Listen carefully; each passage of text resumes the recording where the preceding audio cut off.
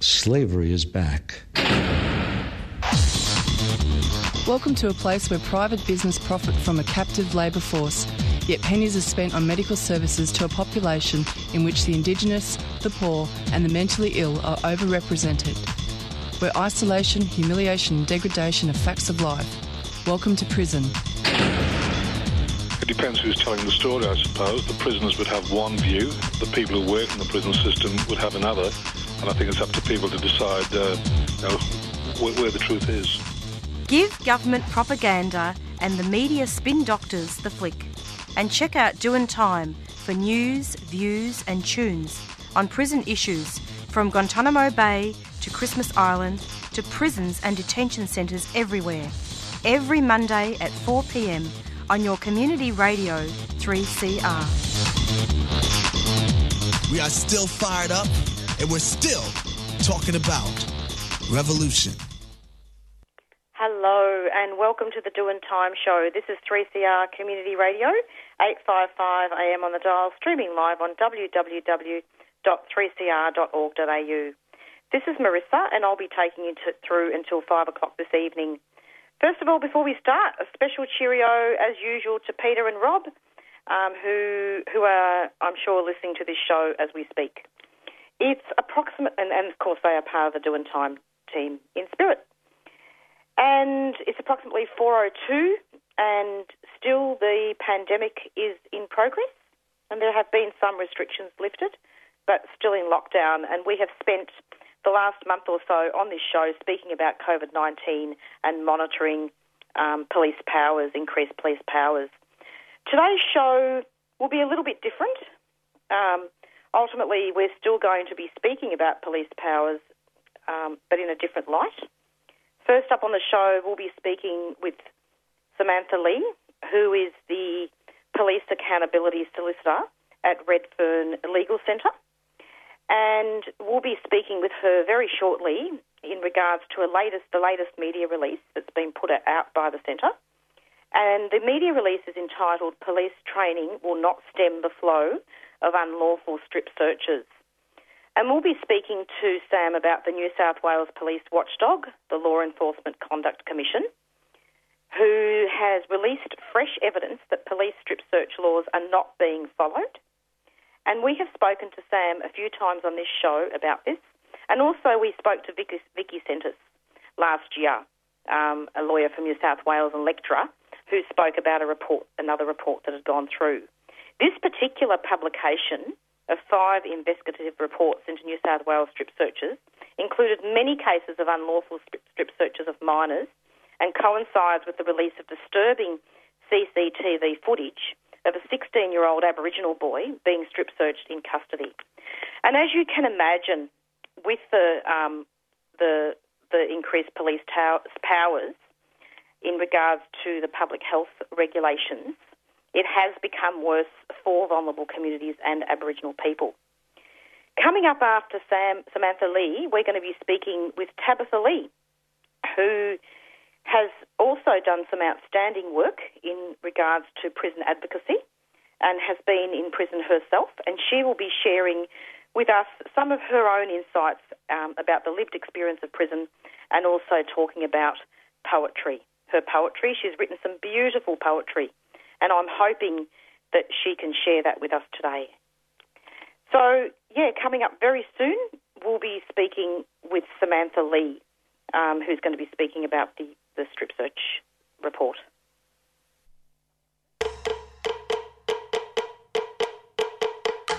Many of you will be familiar with 3CR's annual Radiothon fundraiser. It's when you, our listeners, literally keep the station going with your generous donations. It's a vibrant and busy time each June at the station, and an all-in effort from our volunteers, staff and supporters. But in 2020, under the COVID-19 restrictions, we need to do things a little bit differently. So stay tuned for our June station appeal. It'll be online, on point, and be asking those of you who can to make a donation to keep 3CR alive. 3CR, your station in struggle and solidarity.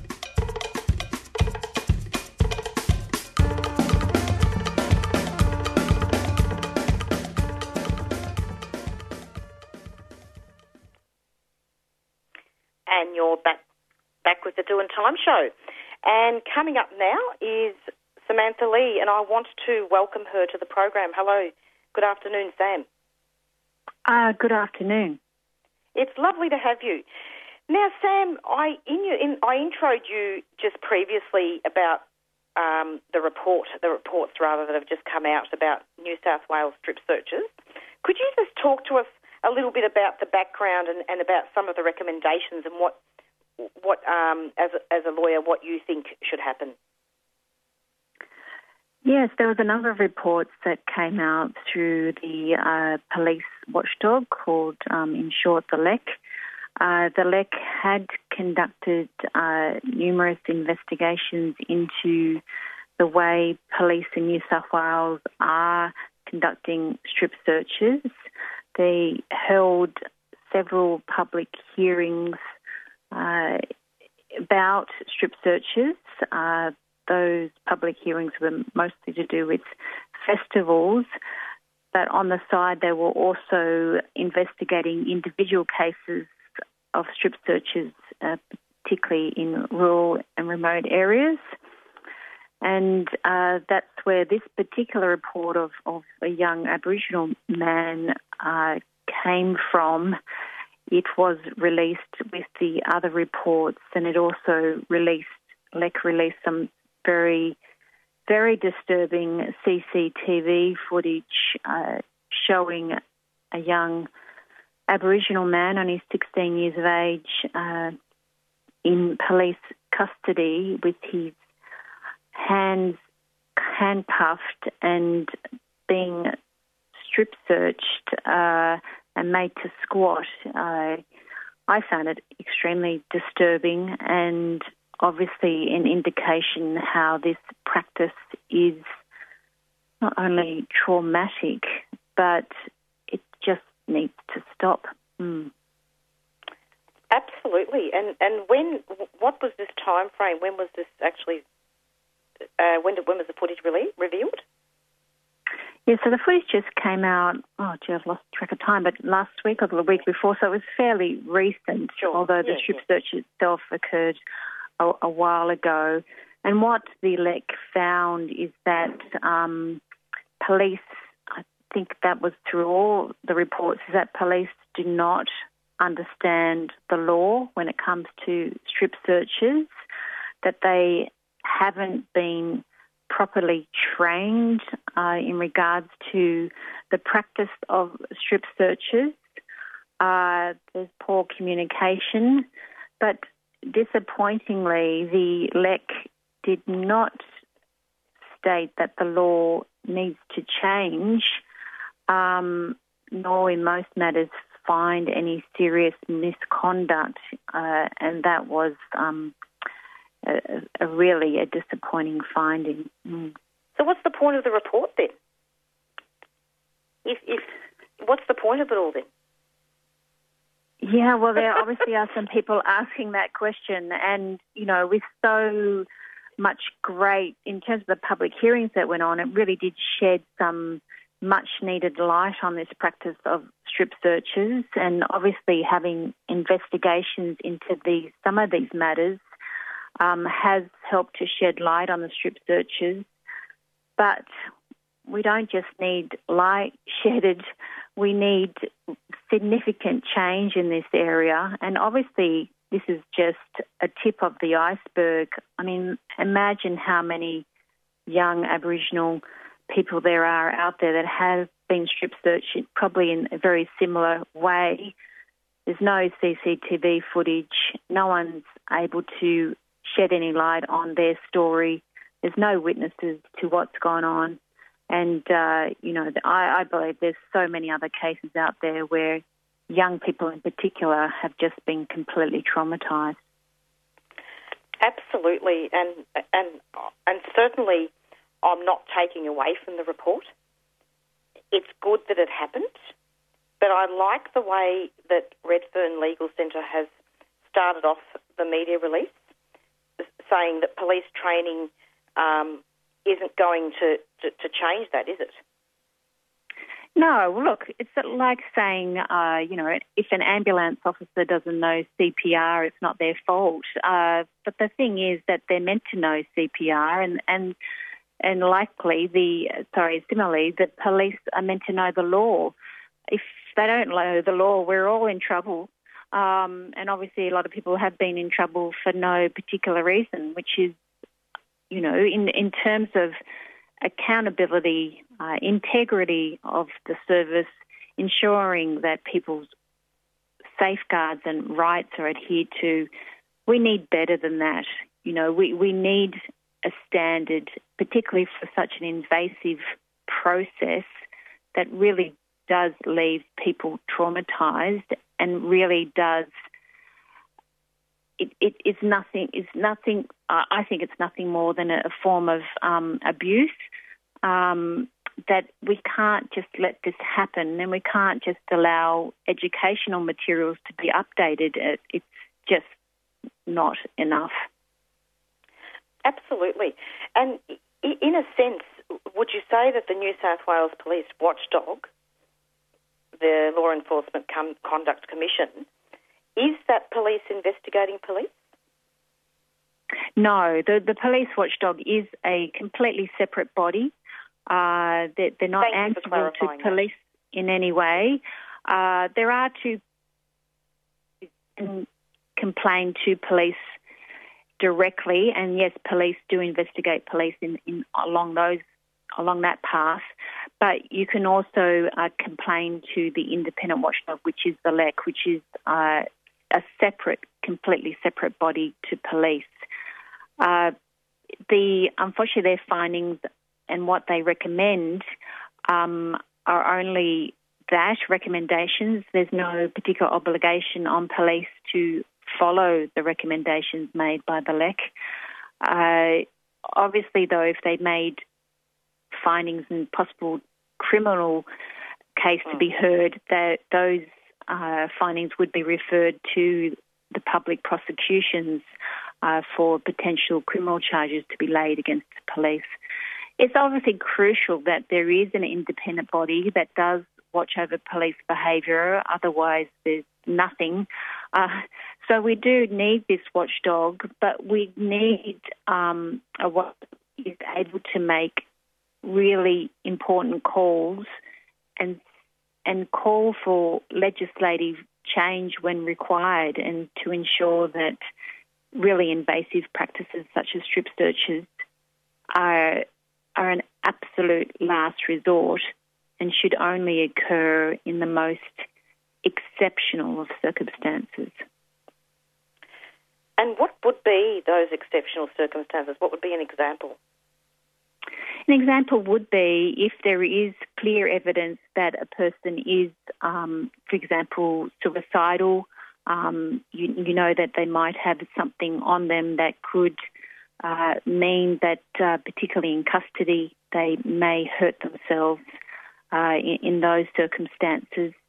Obviously, if you've seen, for example, a firearm on someone and you're of the view that they might hurt themselves or someone else, then those are the type of extreme, scenarios that may call for a strip search.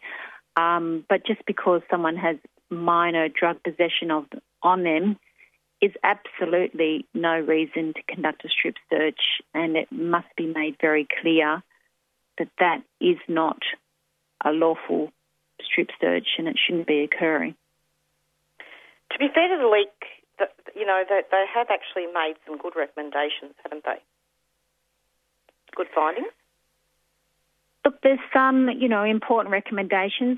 Obviously, we do need police to be properly trained when it comes to strip searches. We need that for there to be adhered to private spaces. We need proper recording of strip searches, which was a finding made by the LEC. So what was found during the public hearings is that police are even failing to record when they are conducting a strip search. And that is obviously critical in terms of getting the accurate numbers of strip searches occurring and who they're occurring to. But where the huge gap lies is the fact that the law allows for children to be strip searched. And as far as Redfern Legal is concerned, that law needs to change. No child should be allowed to be strip searched unless, as I said, in the most exceptional of circumstances and with a court order, for this practice to continue. We need more than educational material. We also need someone to take responsibility for why this practice has been going on for years without any accountability. There are thousands of people out there that have been strip searched and most likely unlawfully, and the police should take responsibility for why their police officers fail to understand the law, know the law, and abide by the law in practice. And would you say also that systemic racism could play a part in all this? No doubt it plays a part in all this. You know, we know that policing happens in certain areas to certain communities. There's no doubt a race element to policing. It has come out in reports prepared by Flemington Legal Centre and universities. And we all know that this plays a really critical role in who is policed. It's unfortunate that the LEC hasn't delved into that issue at all. The fact that we have seen a young man, Aboriginal man, being strip searched is not insignificant. You know, this young man is in a police station, no doubt because he is Aboriginal, and we can't turn away from that. There must be so many young Aboriginal children that have been strip searched, and what has happened to them just doesn't see the light of day. Yeah, and on to the next point here, and you know it's very true what you're saying, Sam. And there's just so much that needs to be covered about systemic racism, which we need to perhaps do for another show because it is a topic within itself. But also drawing attention to listeners as well in regards to, and I wanted to see if you wanted to comment on this, about the insufficient guidance provided by senior police officers as to how searches should be conducted. Can you comment on that?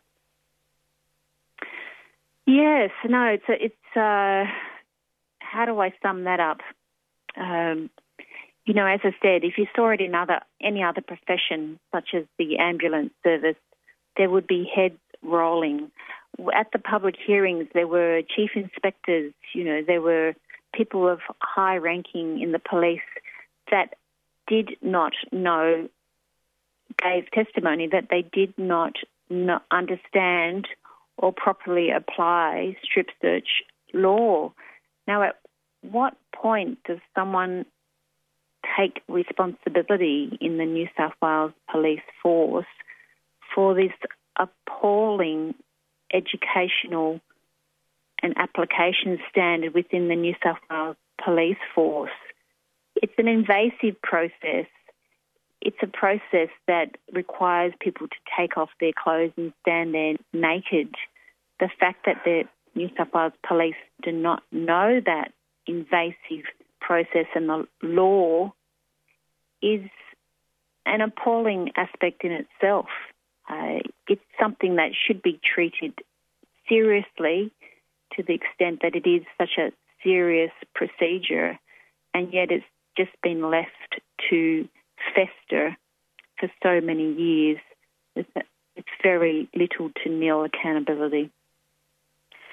And also, I know this is not in the media release, but would you say that, you know, you have a lot of vulnerable young people who would have perhaps been sexually abused as children, and having that, you know, whether they're male or female, and having those strip searches would then recreate that trauma all over again? Absolutely. We've had cases at our centre exactly within that, you know, those backgrounds of having experienced sexual abuse or sexual assault, or, even young people that have been exposed to domestic violence or a very violent experience have then had to face another violent experience of being strip searched. Now that's just, compounding trauma upon trauma. And as I've said so many times, there's no other law that allows for an adult to authorise a child as young as 10 or even younger, if they're not accountable, to take off all their clothes in front of strangers, police officers who, holding firearms, have enormous amount of power. It's another form of abuse against children. Indeed, that's quite scary. It's shameful. I have no other position than the fact that it just should not be happening, and I believe in this day and age that it is still happening, and the law itself hasn't been changed already. Yeah, it just reminds me of colonial times, 1788 all over again. That used to happen during convict times. It sounds to me as though, these laws need to be updated.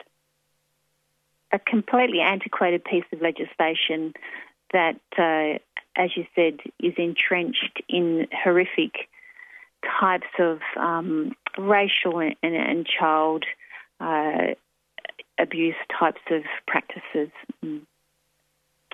It's approximately 4:22 and you're listening to an interview with Samantha Lee from Redfern Legal.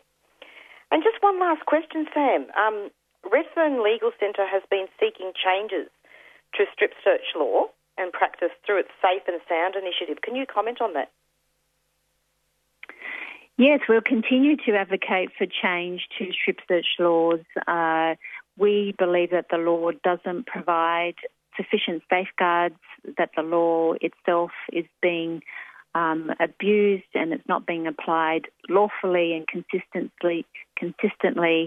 We are continuing to advocate, even during this pandemic period, for change to the legislation and practice. We want to see no child strip searched. We want to see it only to be occurring even to adults in the most exceptional of circumstances. So watch this space. Watch this space, indeed, and with COVID-19, that would certainly be complicating procedures with the clients, isn't it? It certainly has, yes, thrown a spanner in the works, but we're still...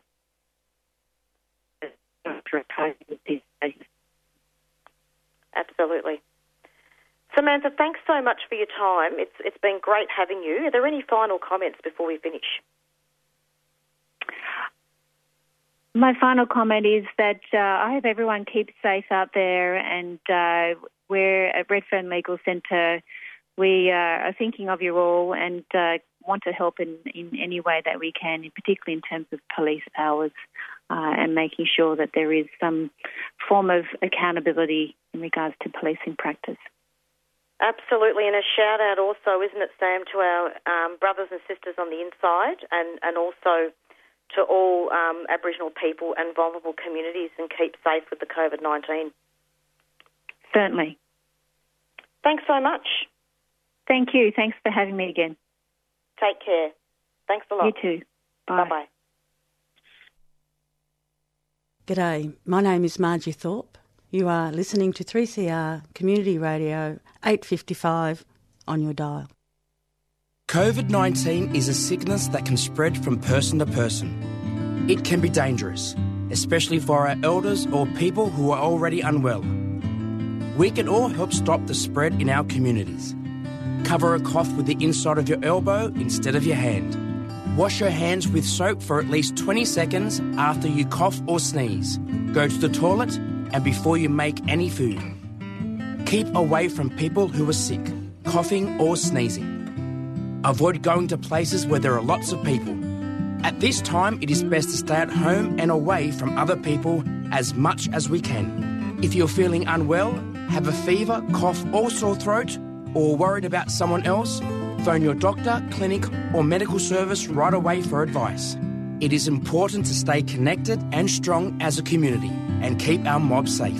Visit health.gov.au or your local health service for more information. Authorised by the Australian Government, Canberra. A 3CR supporter.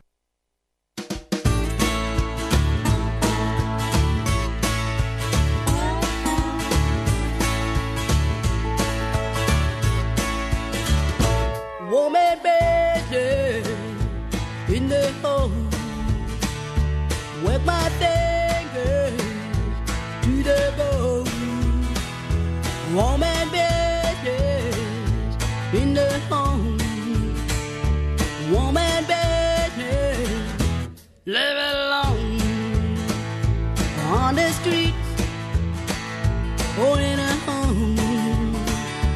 She's a woman, not alone, with her children or a man. She's a woman, she understands. Woman business in the home, work my fingers to the bone. Woman business in the home, woman business, live alone.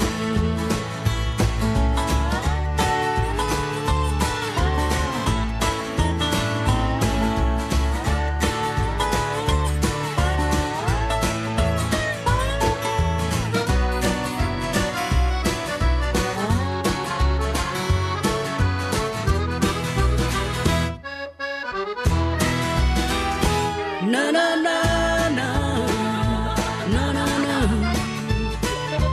no, no, no, no, no, no, no, no, no, no, no.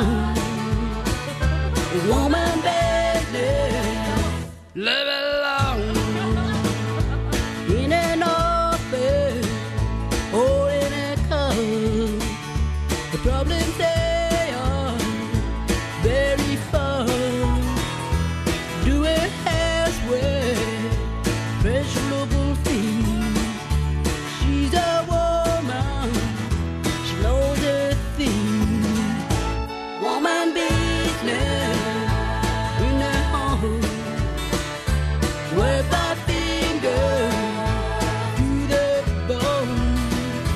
Woman business in the home, woman business, live alone. Woman business, live alone. Woman business, live alone.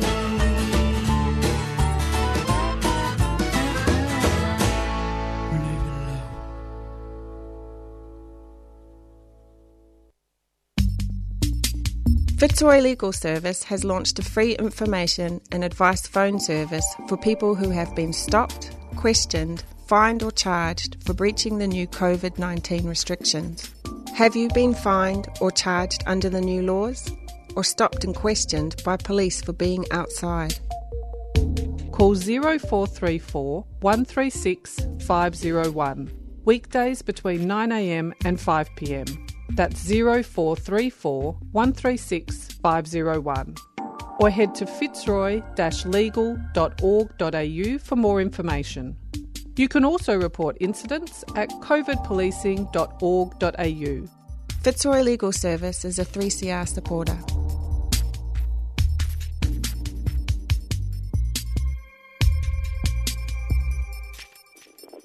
And you're back with the Doing Time show. And up next, we've got Tabitha, who's been on this show before and is a very strong, wonderful Aboriginal activist who has been really amazing in terms of not only talking about her lived experience of prison, but also being very open and honest. And I've always really enjoyed her company. So I've invited her back to share with us her poetry and talk a little bit more about her insights. Hi, Tabitha. Welcome.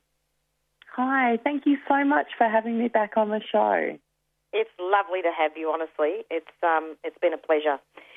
So And in fact, we make it our business, as you know, to provide a safe environment for women in particular and people from vulnerable communities to come and speak about what they want to talk about. So I'm wondering if you could just give us a bit of an update about, what's been going on with you. Look, I've been eagerly waiting parole. I'm still on home detention, and I was eligible for parole in February. There's been delays. I think the COVID situation has slowed down parole hearings, which is actually quite disappointing because I worry about people who are stuck in prison during this time who are actually eligible for parole, but their sentence is being prolonged because the system isn't able to organise itself to process people quickly. So I've been waiting for that, which is I'm hugely impatient. But in the meantime, I've been doing lots of agitating and activist-type work around how we can start to move to decarcerate people from prisons, particularly during a pandemic. So I've been writing lots of letters and articles and doing interviews in relation to that because I am really worried about people stuck in jail during this time, whether they have access to clean spaces, adequate health care, protection, and also if their well-being is being taken care of, particularly during this time where most of the prisons are shut down, so there's no visits taking place. So, that's been consuming a bit of my time. I've been busy. You have been busy, and that's really good, Tabitha. Now, just to put it in perspective, can you just tell listeners what land you're from? Thank you for reminding me. I'm Gunditj Mara through my mother's birth line, but today I'm speaking from Kaurna country, so as a visitor in this space, I acknowledge the elders, past and present, and commit to walking in this space gently and with respect. Thank you.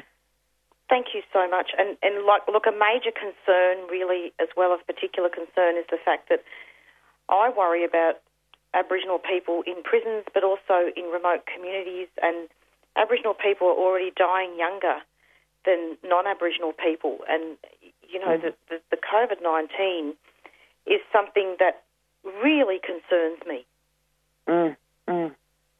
Absolutely. I've been very concerned. As a family, we've been voluntarily self-isolating, largely out of responsibility to our old people. On hearing that children, some advice I'd received because my son has some chronic illnesses, and what the doctor had told me is that some children can be asymptomatic, so you could potentially carry the illness. I really became concerned about how this could potentially affect our old people. So we made the decision to self-isolate during the time. But particularly in prisons, our people have chronic illnesses, a higher rate of chronic illnesses and an increased rate of comorbidities of those illnesses. So if COVID-19 were to get into our prisons, it would disproportionately affect our most vulnerable people. And I think that is the greatest motivation for decarcerating right now. And I'm concerned that governments aren't looking at this seriously. And what we're seeing across the world is prisons opening their gates and letting the most vulnerable people out. And we need to be doing that across Australia, and we're not. It's not really happening, is it? And whilst it is important to talk about aged care homes, the mainstream media doesn't seem to be able to address some of these issues in prison. Absolutely. I think there's a lack of willingness as well to look creatively about how we could decarcerate. So some of the work that I've been doing around lobbying, particularly in this state in South Australia, around releasing our most vulnerable people, is that there's ways that we could manage this across a whole system. We could be transitioning some people out onto home detention. We could be freeing up home detention hardware by transitioning people already out onto parole. There's a whole range of things that we could be doing that could still meet the system's crazy need for what they call justice, but also keep people safe. And I think the lack of willingness to creatively look at this situation is actually putting people in harm's way. I know there's been really great campaigns around sending in soap, but the prisons aren't accepting that soap. They're citing security concerns. And I know just from my children, they have a family member in prison right now, and they are concerned that that family member may not have access to soap or even a clean space. We know that access to cleaning supplies in prisons is really difficult, and people on the outside just can't be confident that the prisons are actually supporting the people in there and keeping them safe. We know that the prison health system cannot keep up, and if we were to get an outbreak in prison, it would very quickly overwhelm the already underfunded and inadequate health services in there. And what it would mean is then a reliance on outside health services, which would then put pressure on emergency departments. So really it's quite ridiculous that they're not looking at this matter seriously. And yet there's a lot of talk about flattening the curve by the government. I'm wondering how transparent is the government, the federal government, and indeed the state governments about figures in prisons. I mean, have you heard of any COVID-19 cases in prison? No, I haven't, but I've had some contact with some women in prison who, just recently, a woman contacted me who had been put back into prison on a parole breach, which seems extraordinary to do that in the middle of a pandemic when you're trying to reduce beds. But the interesting thing that she said, and the quite devastating thing and worrying thing, was she said that she wasn't even quarantined when she was brought in. So she came from outside in. There was no health screening on her. She was put straight into the mainstream populations. And if we consider the fact that this is happening every day, multiple times throughout the day, that the risk is huge. And what I've been saying out in the community is if you don't care about people inside, if you don't care about people who are in prison, think about the fact that every single day of every single week of every single year, 400 people move in and out of the prison system every day into your communities. They have children at your school. They live potentially next door to you, and they're called prison officers. The fact is our prison officers are moving in and out of the system every day back into the community. So if people don't think that prisons should be part of the public health response because they actually don't care about prisoners, care about the fact that these prison officers, if there's an outbreak in our prisons, could be bringing that back into your community. I really am not understanding why people aren't seeing the fact that prisons are an integral part of a public health response to a pandemic. Like you, I'm really concerned about whether the data is being released very honestly about illnesses within prison. I have suspicions it's not. But there's very little we can do because prisons get caught up in this tension and power play between the federal and the state government because they're state government operated and the feds are running the whole response to the pandemic. So they sort of palm prisons off as, well, that's the state's responsibility, they can make the decisions. But really we need very strong leadership in this country that actually cares about people inside our most vulnerable populations inside. That's what we need, and that's not what we're getting right now. Absolutely, and it's been great, you sharing your insights on it. Now, Tabitha, how comfortable do you feel about reading a few of your poems on it? Yeah, I'd love to do that. Would you like poetry to do that? is actually poetry is super important to me. When I used to write a lot when I was young, and then when I went to jail, I'd stopped writing, and I reckon it was a few months before my release, all of a sudden all the words came back to me and I had this real need to write again.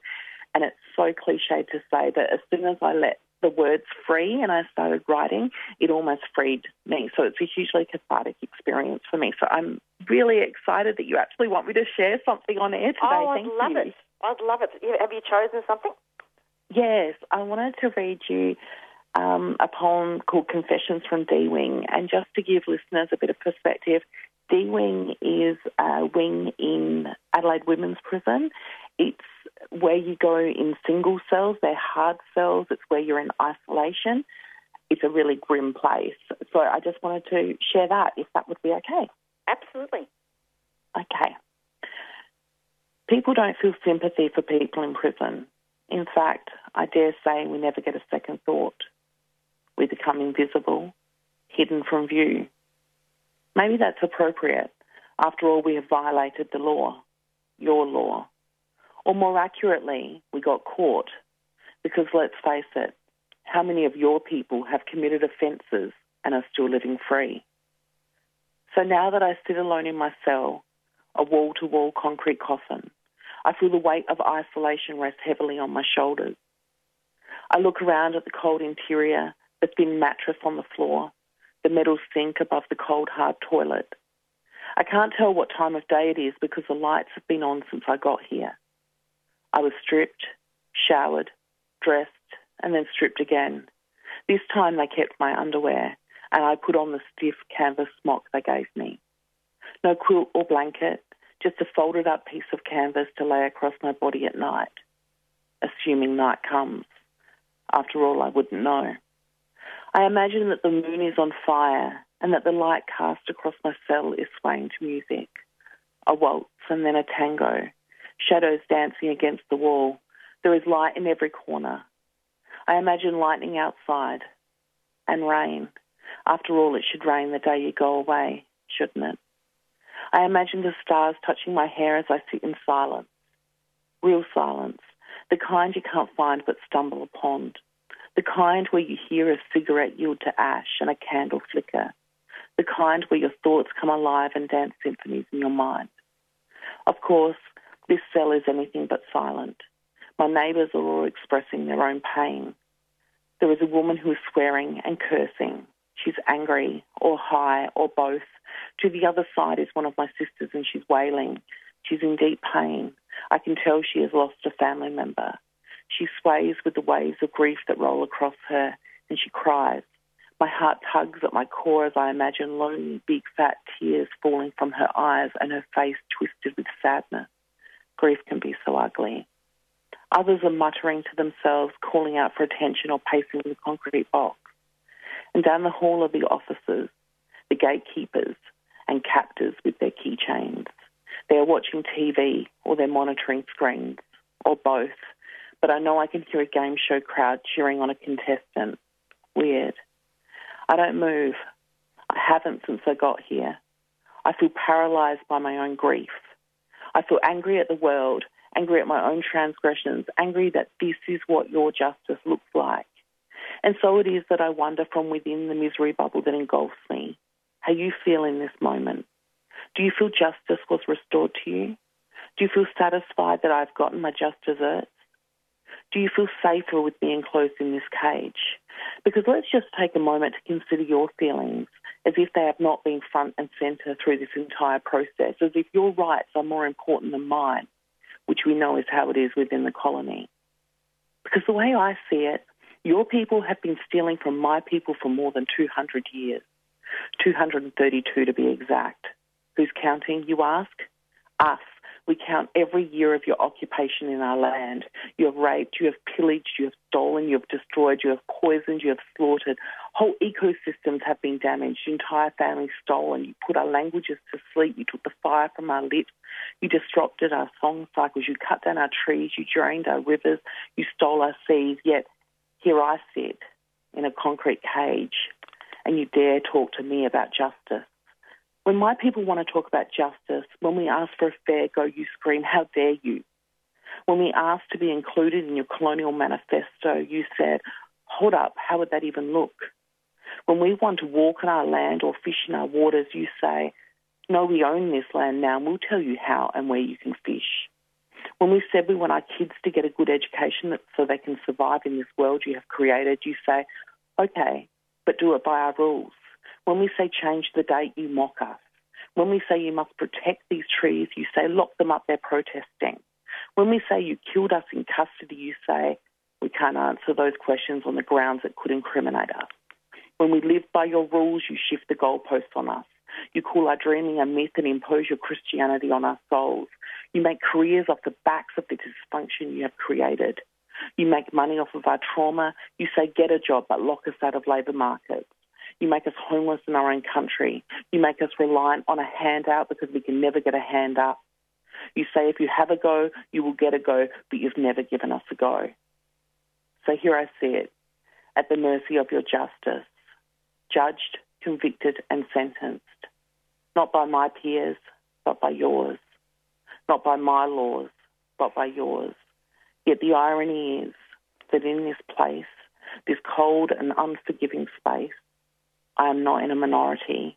I am the majority. Yet I am still not safe. I am still not free of your bonds. I am your criminal. I am the product of your creation. I am the deviant you dreamt up. Do not talk to me about justice. There is no justice, just us. Well, that was very powerful. How do you feel after reading that? Yeah, I feel it always it sometimes makes me feel sad to go back into that space, but then it makes me feel really powerful and strong and like I've survived, but also fills me with this great sense of responsibility that I have so far survived this system, and I need to be a voice for the people still in there, and I need to make sure that I work every single day to dismantle a system that does this to our people. So, yeah, thank you for letting me share it. Thank you. I mean, that poem just makes me want to fight even harder. Yeah. I think when I think about these hard cells and what we do to people, and I mean, when I went into D-Wing, it was actually the first day that I was in prison. So they took someone that had come straight from court, literally from her children and father, and placed in jail. I was in tears, I was sad, I was grieving, and they put me in a hard cell with not even a bed, just a mattress on the floor, all on my own. And I think about the lack of humanity in that, how cruel it was, and I think about every day women in Adelaide Women's Prison are being put in those hard cells for a range of reasons. Yeah, I can't understand how we feel okay as a country to have a system that does that to people. Yeah. Absolutely. No, it's I'm very happy to hear that. I'm not sure if we've got time to do another one because... Yeah, that one was a bit long, so I did think... Yeah, absolutely. Sorry? No, I did think, because I picked that one because it was particularly powerful, but it is a little long, so I'm really grateful. No, I'm glad you picked that one because that's almost like two poems in one. It's could you come back in a couple of weeks and do some more? I'd love that.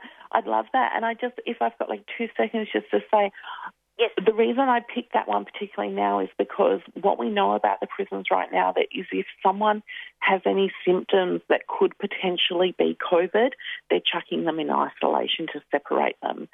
And I wanted to highlight the cruelty of isolation and to think that someone who could be vulnerable and potentially unwell and could be sitting in that hard cell worrying that they have COVID, and that's how we respond as a state. I'd really hope that people think about that and take their concerns about solitary confinement past the pandemic and really lobby hard and stand beside us when we say that this is cruel and not any way to treat people. Yeah. Absolutely. And in fact, you were even mentioning about the stripping as well, that that is invasive. Hugely. And as a woman who has been sexually assaulted in the past, it's re-traumatising, and to me it's state-sponsored violence, and extraordinary that we're still doing that. And even worse, we're strip-searching children in detention centres. I can't understand on what planet anyone thinks that that's okay. Yeah, as young as 10. And in fact, I'm not sure whether you heard the first interview, probably not, but I actually interviewed Samantha Lee from Redfern Legal Centre, and she was talking about how children in New South Wales and Aboriginal children were being strip-searched in the community even by police. Outrageous. And we have to stand up and say this isn't okay. We have to stand up and say it's not okay that our children are in cages.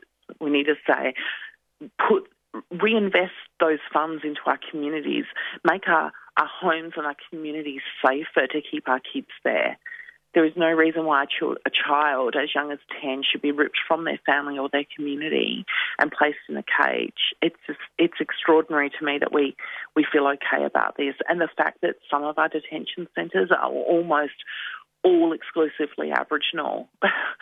As a nation, we have to feel shame about that. And even more than feeling shame, it needs to propel us to take action. to say this isn't okay and that we can do better. We can do better by our children.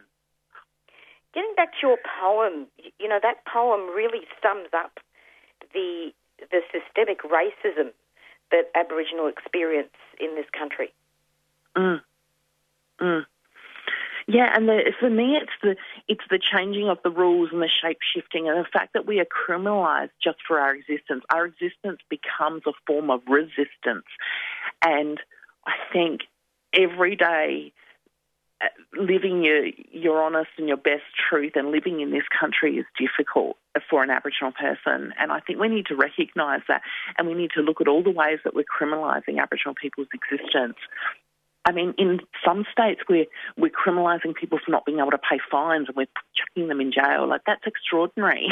Like, it doesn't make sense. And we're putting young men in prison because they've been charged with drinking in their community because it's a dry zone, yet non-Aboriginal people sit in their own communities drinking at cafes or in their backyards and they're not put in jail.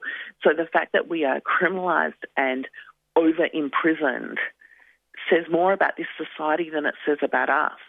In the Uluru Statement from the Heart, they say we are not innately criminal people, and that is fact. We are not. What we are is a people that are criminalised for existing in a colony whose laws and structures and policies are all here to get rid of us. And my old auntie says that living in a country and in a place that is designed to tear you down and destroy you is exhausting. We have to stand by and hold each other up. And that's why I think having a voice coming out of prison, whilst it sometimes can be a threat to your own liberty, because the system certainly doesn't like us speaking out, particularly when we're on home detention or on parole, but it's so vital because there are sisters and brothers and young people sitting in cages right now who actually need us to amplify our voices for them, to keep them safe and to keep the system accountable and to fight to change the system. So I love shows like yours that amplify our issues and give a platform to lived experiences, because so often we are silenced because of our lived experience. We're discredited because of it. So thank you. And I really support this platform and I'm really grateful to you. I'm so glad that you came on the show.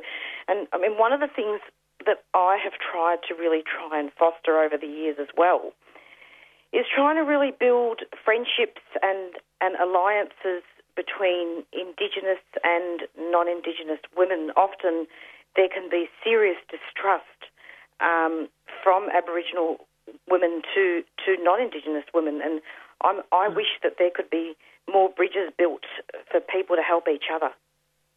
Yeah, and I think I would agree with you, and I think there's also getting out there that this whole idea of being an ally and what does allyship really mean. And one of the things that I think allyship means is sharing your platform and sharing your spaces and opportunities.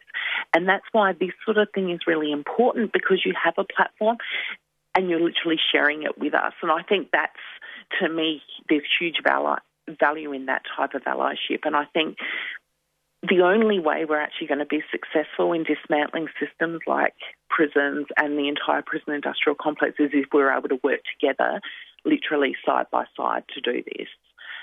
I think there's huge value in working with non-Aboriginal and Aboriginal people together, and I'm happy to be part of any ways that we can do that. That's lovely. This is the Doing Time Show, 3CR Community Radio. It's approximately 4:54. We've got about 3 minutes left. And we're speaking with Tabitha Lean. And I'm sorry, Tabitha, I just corrected your name on air because I may have mispronounced it earlier on. That's right. Actually, lots of people end up calling me Samantha because I think, what was her name? It's something related to Bewitched and come up with Samantha. So, that's weird. Because I just had Samantha before. I had Samantha Lee, and now we've got Tabitha. Yeah, well, there you go, see? It's the cosmos. Oh, that is the cosmos. That's an amazing connection, isn't it? One of the other things, like, if we've got 2 minutes to raise awareness of, is children of people in prison. Right now, children of people in prison are doing it really tough because visits are closed.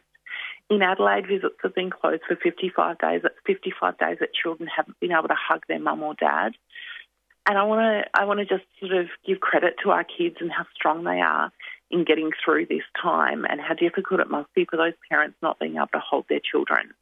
Absolutely. I think we need to be doing so much more about how we can support parents to be connected to their children on the outside, and how we can support our children to stay well and happy and healthy when they have a parent in prison.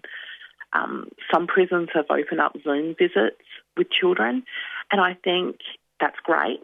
And I wonder why they haven't been able to do that before. So, yeah, I wanted that to. Happens a lot more.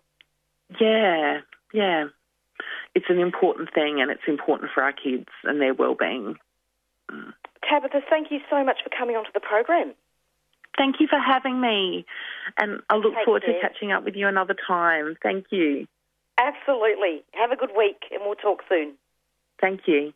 Okay, bye. Bye. And that was Tabitha speaking about her lived experience with prison and sharing her incredible poetry. So that's the end of the Doin' Time show. Stay tuned every Monday from 4 to 5 for the Doin' Time show. Beyond Zero is up next, and we'll be going out very soon with our theme song, Black Fella, White Fella from the Warumpi Band. Stay tuned, and goodbye, and stay safe and well. Take care of each other.